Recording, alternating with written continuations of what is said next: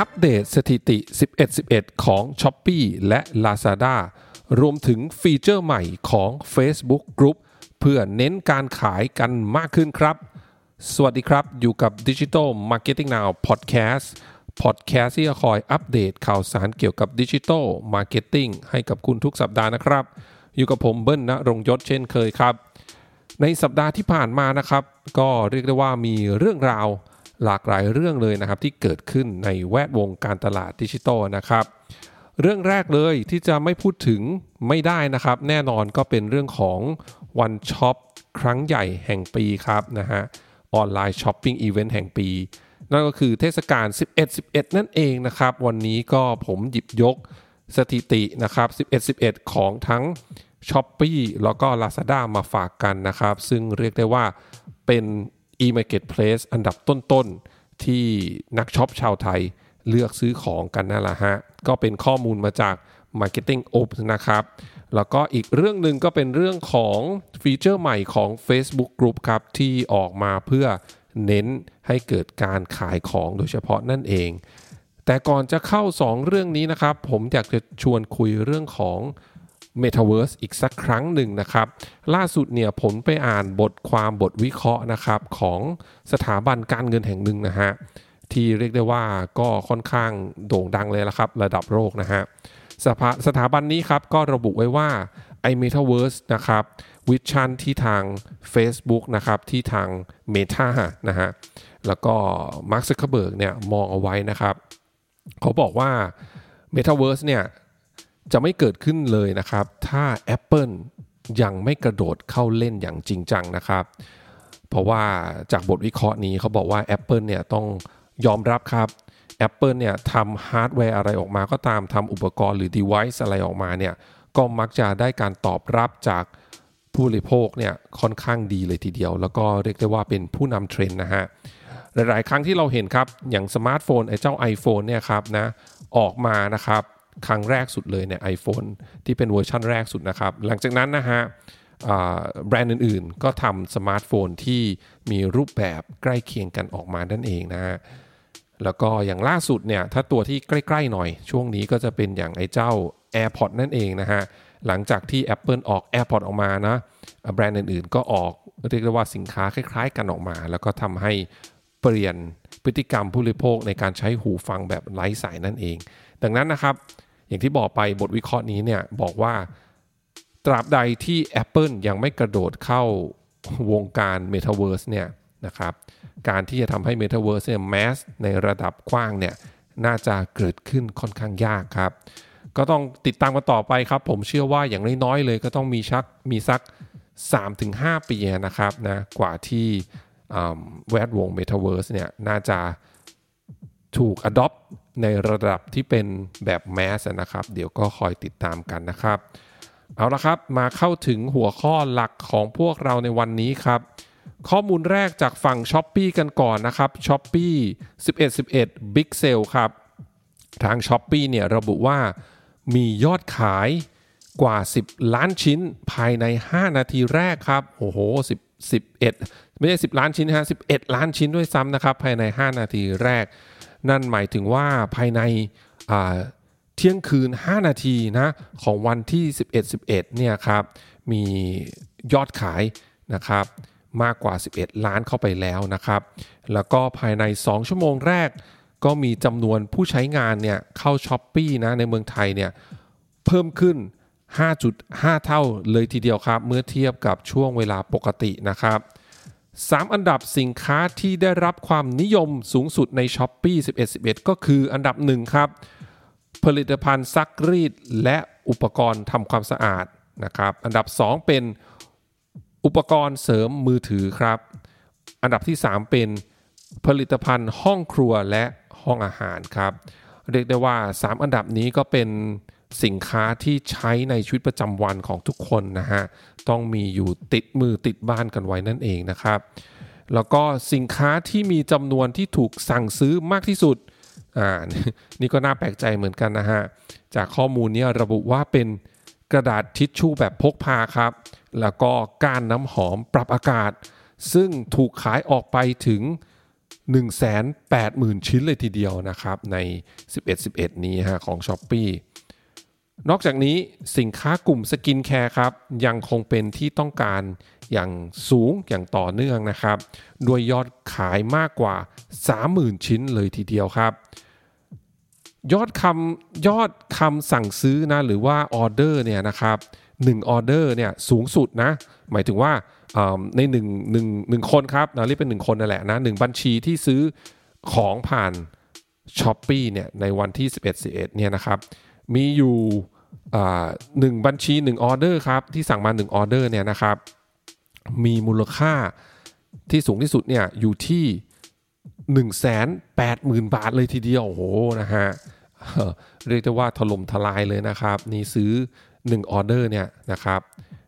เกือบ 200,000 บาทเลยทีเดียวในวันเดียวโหดมากๆนะฮะแล้วก็กิจกรรม Shopee Live ครับนะครับซึ่งเป็นเรียกได้ว่าเป็นไลฟ์วิดีโอเนี่ยนะครับทำเพื่อทาง Shopee เนี่ยจัดเพื่อเค้าน์ดาวน์แล้วก็เปิดตัวแคมเปญ Shopee 11.11 Big Sale เนี่ยครับมียอดวิวนะครับสูงถึง 620,000 วิวเลยทีเดียวนะครับวันนี้ก็เป็นฝั่งของ Shopee ครับมาที่ฝั่งของ Lazada กันบ้างครับ Lazada 11.11 Our Biggest One Day Sale ครับทาง Lazada เนี่ยระบุว่ามียอดขายเติบโตขึ้นถึง 200% นะครับแล้วก็มีผู้ใช้งานเพิ่มขึ้น 120% เลยทีเดียวนะครับโดยจำนวนผู้ขายครับจำนวนผู้ขายนะเซลเลอร์ที่มีรายได้มากกว่า 100,000 บาทต่อเจ้าเนี่ยนะครับเพิ่มมากขึ้นถึง 300% เลยทีเดียวเมื่อเทียบกับ11.11ในปีที่ผ่านมานั่นหมายความว่าในปีที่แล้วนะถ้ามีประมาณผู้ขายประมาณ100เจ้าเนี่ยนะครับปีนี้เนี่ยมีผู้ขายนะครับกลายเป็น300เจ้าเลยทีเดียวโอ้นะฮะก็เรียกได้ว่าเยอะมากๆนะผู้ขาย300เจ้าที่มียอดขายเนี่ยแต่ละเจ้าเนี่ยมากถึง100,000 บาทนะครับก็ถือว่าเยอะมากๆเลยทีเดียวนะฮะแล้วก็แบรนด์ดังจาก Last Mall ครับที่มีออเดอร์สูงสุดใน2ชั่วโมงแรกก็คือ Sabina นะครับมามิโปโกะแล้วก็ Baby Love ครับซึ่งก็เป็นผ้าอ้อมเด็กนั่นเองนะครับก็เรียกได้ว่าผ้าอ้อมเด็กนะฮะก็เป็นสินค้าที่ผู้บริโภคนะฮะคุณแม่ๆเนี่ยนะครับก็จะซื้อตุนไว้นั่นเองเพราะว่าลูกน้อยนะฮะลูกที่อยู่ในวัยใช้ผ้าอ้อมเนี่ยต้องบอกว่าใช้ก็ต้องเปลี่ยนบ่อยครับนะเราก็ไม่อยากให้ลูกใส่ผ้าอ้อมที่มีปัสสาวะเนาะทิ้งไว้นานๆถูกไหมก็แม่หลายคนก็เปลี่ยนบ่อยดังนั้นเปลี่ยนบ่อยก็ต้องซื้อบ่อยนะก็จะซื้อเป็นลังยกลังนะแล้วก็อย่างใน Lazada เอง11.11ก็มีแคมเปญลดแบบแรงๆเลยนะสำหรับแบรนด์ผ้าอ้อมอย่างBaby Love แล้วก็มามิโปโกะนะครับก็เลยนะฮะเป็น2ใน3แบรนด์นะครับที่มีออเดอร์สูงสุดใน2ชั่วโมงแรกนะครับแล้วก็ยอดคำสั่งซื้อสูงสุดใน1ออเดอร์นะครับมีมูลค่ามากกว่า 320,000 บาทครับนะฮะก็สูงกว่า Shopee นะฮะ Shopee เนี่ยยอดคำสั่งซื้อสูงสุดใน1ออเดอร์เนี่ยมีมูลค่า 180,000 บาทนะฮะก็เยอะกว่าเกือบเท่านึงเลยทีเดียวนะครับ3อันดับสินค้าที่ได้รับความนิยมมากที่สุดก็คือนะฮะอันดับ1ใน Lazada นะครับนี่ใน Lazada นะฮะย้ำอีกทีนะอันดับ1คือเสื้อผ้าผู้หญิงครับเช่นเสื้อแล้วก็เดรสต่างๆนะครับอันดับ2เป็นสกินแคร์ครับเป็นเช่นเซรั่มนะครับแล้วก็ครีมกันแดดแล้วก็อันดับ3เป็นของใช้ส่วนตัวครับเช่นproduct ดูแลผมนะครับแล้วก็สินค้าที่ไว้ดูแลผิวกายเป็นต้นนะฮะน่าสนใจครับถ้าจาก3อันดับแรกนะสินค้าที่ขายดีได้รับความนิยมมากที่สุดใน Lazada เนี่ยก็ค่อนข้างต่างจาก Shopee พอสมควรเลยทีเดียวนะครับ Shopee เนี่ยเป็นสินค้าที่เหมือนกับใช้ในบ้านครับนะฮะเยอะหน่อยนะแต่ว่าของLazada เนี่ยกลับเป็นสินค้าที่ใช้ส่วนตัวนะครับก็เรียกได้ว่าน่าสนใจนะที่สินค้าที่ได้รับความนิยมในแต่ละแพลตฟอร์มเนี่ยนะครับมีความต่างกันพอสมควรเลยทีเดียวนะครับแล้วก็ใน Lazada กันต่อครับสินค้าแฟชั่นนะครับสามารถมียอดสั่งซื้อนะฮะมากกว่า 600,000 ชิ้นภายใน2ชั่วโมงแรกครับนะครับแล้วก็เครื่องสำอางฮะสามารถขายได้มากกว่า 74,000 ชิ้น ภายใน2ชั่วโมงแรกเช่นกันโดยที่ลิปสติกครับเป็นอันดับ1แล้วก็รองลงมาเป็น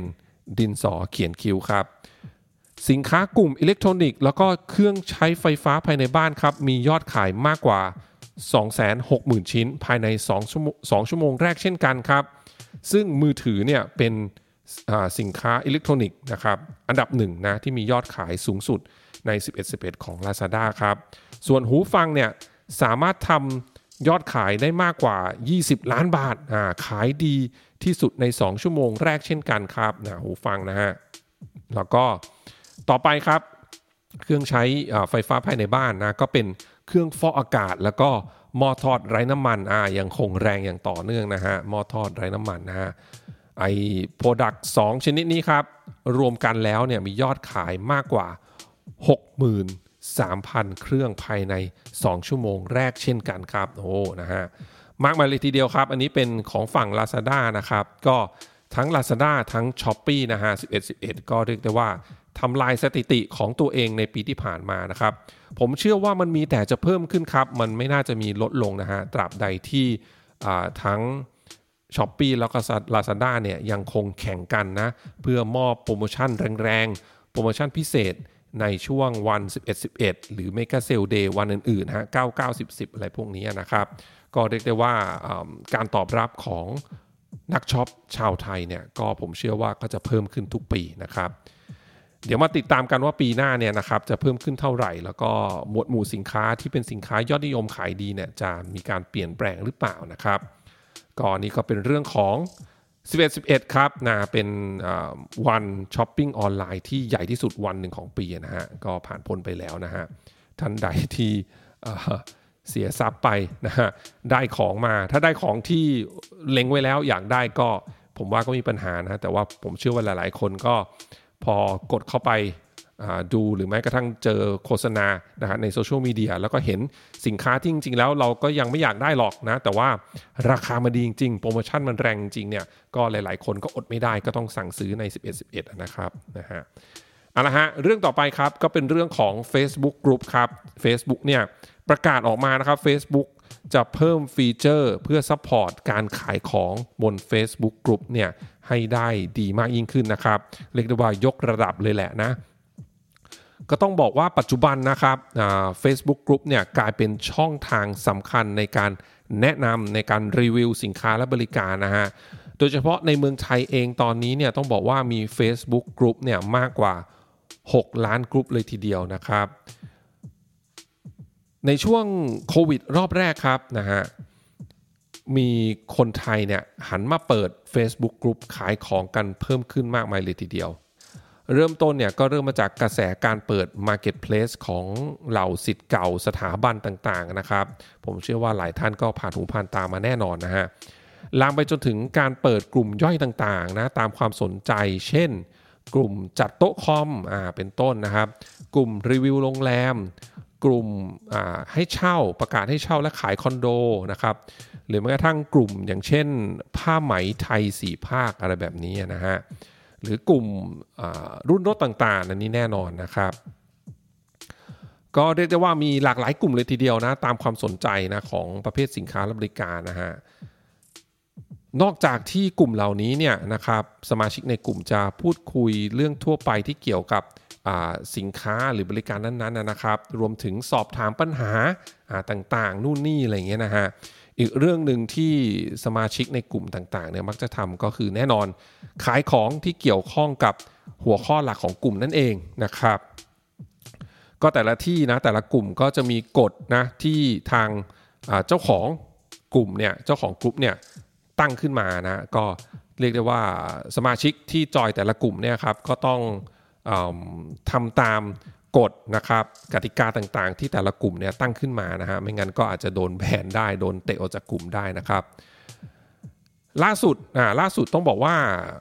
มันก็เดินถึงจุดนี้แล้วนะผมเชื่อว่า Facebook เองก็เห็นทิศทางกันแหละว่าคนทั่วโลกเนี่ยมีการโพสต์ซื้อขายของกันในกลุ่มเนี่ยมากมายเลยทีเดียวดังนั้นล่าสุด Facebook ก็เลยประกาศเพิ่มฟีเจอร์ใหม่เพื่อให้การขายของใน Facebook Group เนี่ยง่ายมากยิ่งขึ้นนั่นเองนะครับ ฟีเจอร์แรกเนี่ยมีชื่อว่า Shops in Group ครับก็คือแอดมินนะครับสามารถที่จะเชื่อมสินค้าจากช็อปของเพจมาตั้งขายกับกลุ่มได้เลยทันทีนะฮะแต่ว่าปัจจุบันเนี่ยยังคงเน้นไปกลุ่มที่เป็นเรียกได้ว่าเป็นกลุ่มจิตอาสาหรือว่าองค์กรไม่แสวงหาผลกำไรต่างๆนะคะพวกองค์กรช่วยเหลือสังคมเนี่ยครับก็ที่ทำฟีเจอร์นี้ออกมาก่อนเนี่ยนะครับให้กลุ่มนี้เนี่ยก็เพื่อที่จะให้องค์กรต่างๆเหล่านี้เนี่ยสามารถที่จะหารายได้จากการขายสินค้าได้มากขึ้นนะครับเพื่อเอาเงินเหล่านั้นเนี่ยมาสนับสนุนกิจกรรมนะเพื่อจะสร้างประโยชน์นะให้ส่วนรวมแล้วก็แก้ไขปัญหาด้านสังคมต่อไปนั่นเองนะครับยังไม่มีข้อมูลออกมานะครับว่าฟีเจอร์ Shops in Group เนี่ยจะเปิดให้กลุ่มอื่นๆที่ไม่ใช่กลุ่มรูปแบบองค์กรไม่แสวงหาผลกำไรเหล่านี้เมื่อไหร่นะครับก็ต้องคอยติดตามกันต่อไปแต่ผมเชื่อได้เลยนะครับว่าถ้าฟีเจอร์นี้ออกมาเนี่ยแน่นอนมันจะช่วยให้แอดมินของกลุ่มเนี่ยเจ้าของกลุ่มเนี่ยสามารถที่จะหารายได้เพิ่มนะฮะจากคนในกลุ่มได้มากมายเลยทีเดียวนะครับฟีเจอร์ที่2ครับเป็นฟีเจอร์ที่เรียกว่าproduct recommendation นะครับ in groups ครับ product recommendation in groups นะครับที่ทำให้สมาชิกในกลุ่มเนี่ยสามารถที่จะแท็กสินค้านะแล้วก็ใส่ลิงก์ได้เลยโดยทันทีนะก็เป็นเรียกได้ว่าเป็นฟีเจอร์แท็กproduct นั่นแหละที่เราก็จะเห็นในเป็นปกติในเพจนะแต่ต่อไปก็จะสามารถมาทำได้ในกลุ่มด้วยเช่นกันนะครับนอกจากนั้นที่สำคัญนะยังมีเพิ่มเติมก็คือว่าสินค้าที่ถูกเมนชั่นบ่อยเมนชั่นบ่อยในกลุ่มเนี่ยนะครับระบบก็จะดึงมาแสดงไว้ใน Newsfeed ของกลุ่มด้วยนะครับเขาเรียกว่าเป็นฟีเจอร์ที่เรียกว่าเป็น Top Product Mention ก็คือ Product ไหนที่มีการถูกพูดถึงบ่อยๆ Mention ถึงบ่อยๆเนี่ยก็จะถูกนำมาแสดงไว้ใน Newsfeed ด้วยนั่นเองนะครับเพื่อให้สมาชิกทุกคนเนี่ยสามารถที่จะเห็นสินค้าเหล่านั้นได้ง่ายเพิ่มขึ้นอีกด้วยนะครับอันนี้ก็เป็นฟีเจอร์นะครับเพิ่มขึ้นของ Facebook Group ครับก็ต้องติดตามกันต่อไปนะฮะจากข้อมูลก็ยังไม่มีระบุออกมาว่าฟีเจอร์เหล่านี้เนี่ยจะถูกปล่อย roll out ออกมาให้กับทุกกลุ่มทั่วโลกเมื่อไหร่นะฮะก็เดี๋ยวคอยติดตามกันต่อไปนะครับ2เรื่องครับวันนี้ที่มาฝากกันนะฮะเรื่องของสถิติ11ในบ้านเรานะฮะแล้วก็เรื่องของฟีเจอร์ใหม่ครับของ Facebook Group ครับขอบคุณทุกท่านมากที่รับฟังครับเดี๋ยวครั้งหน้าเป็นเรื่องอะไรฝากคอยติดตามกันนะครับสำหรับวันนี้สวัสดีครับ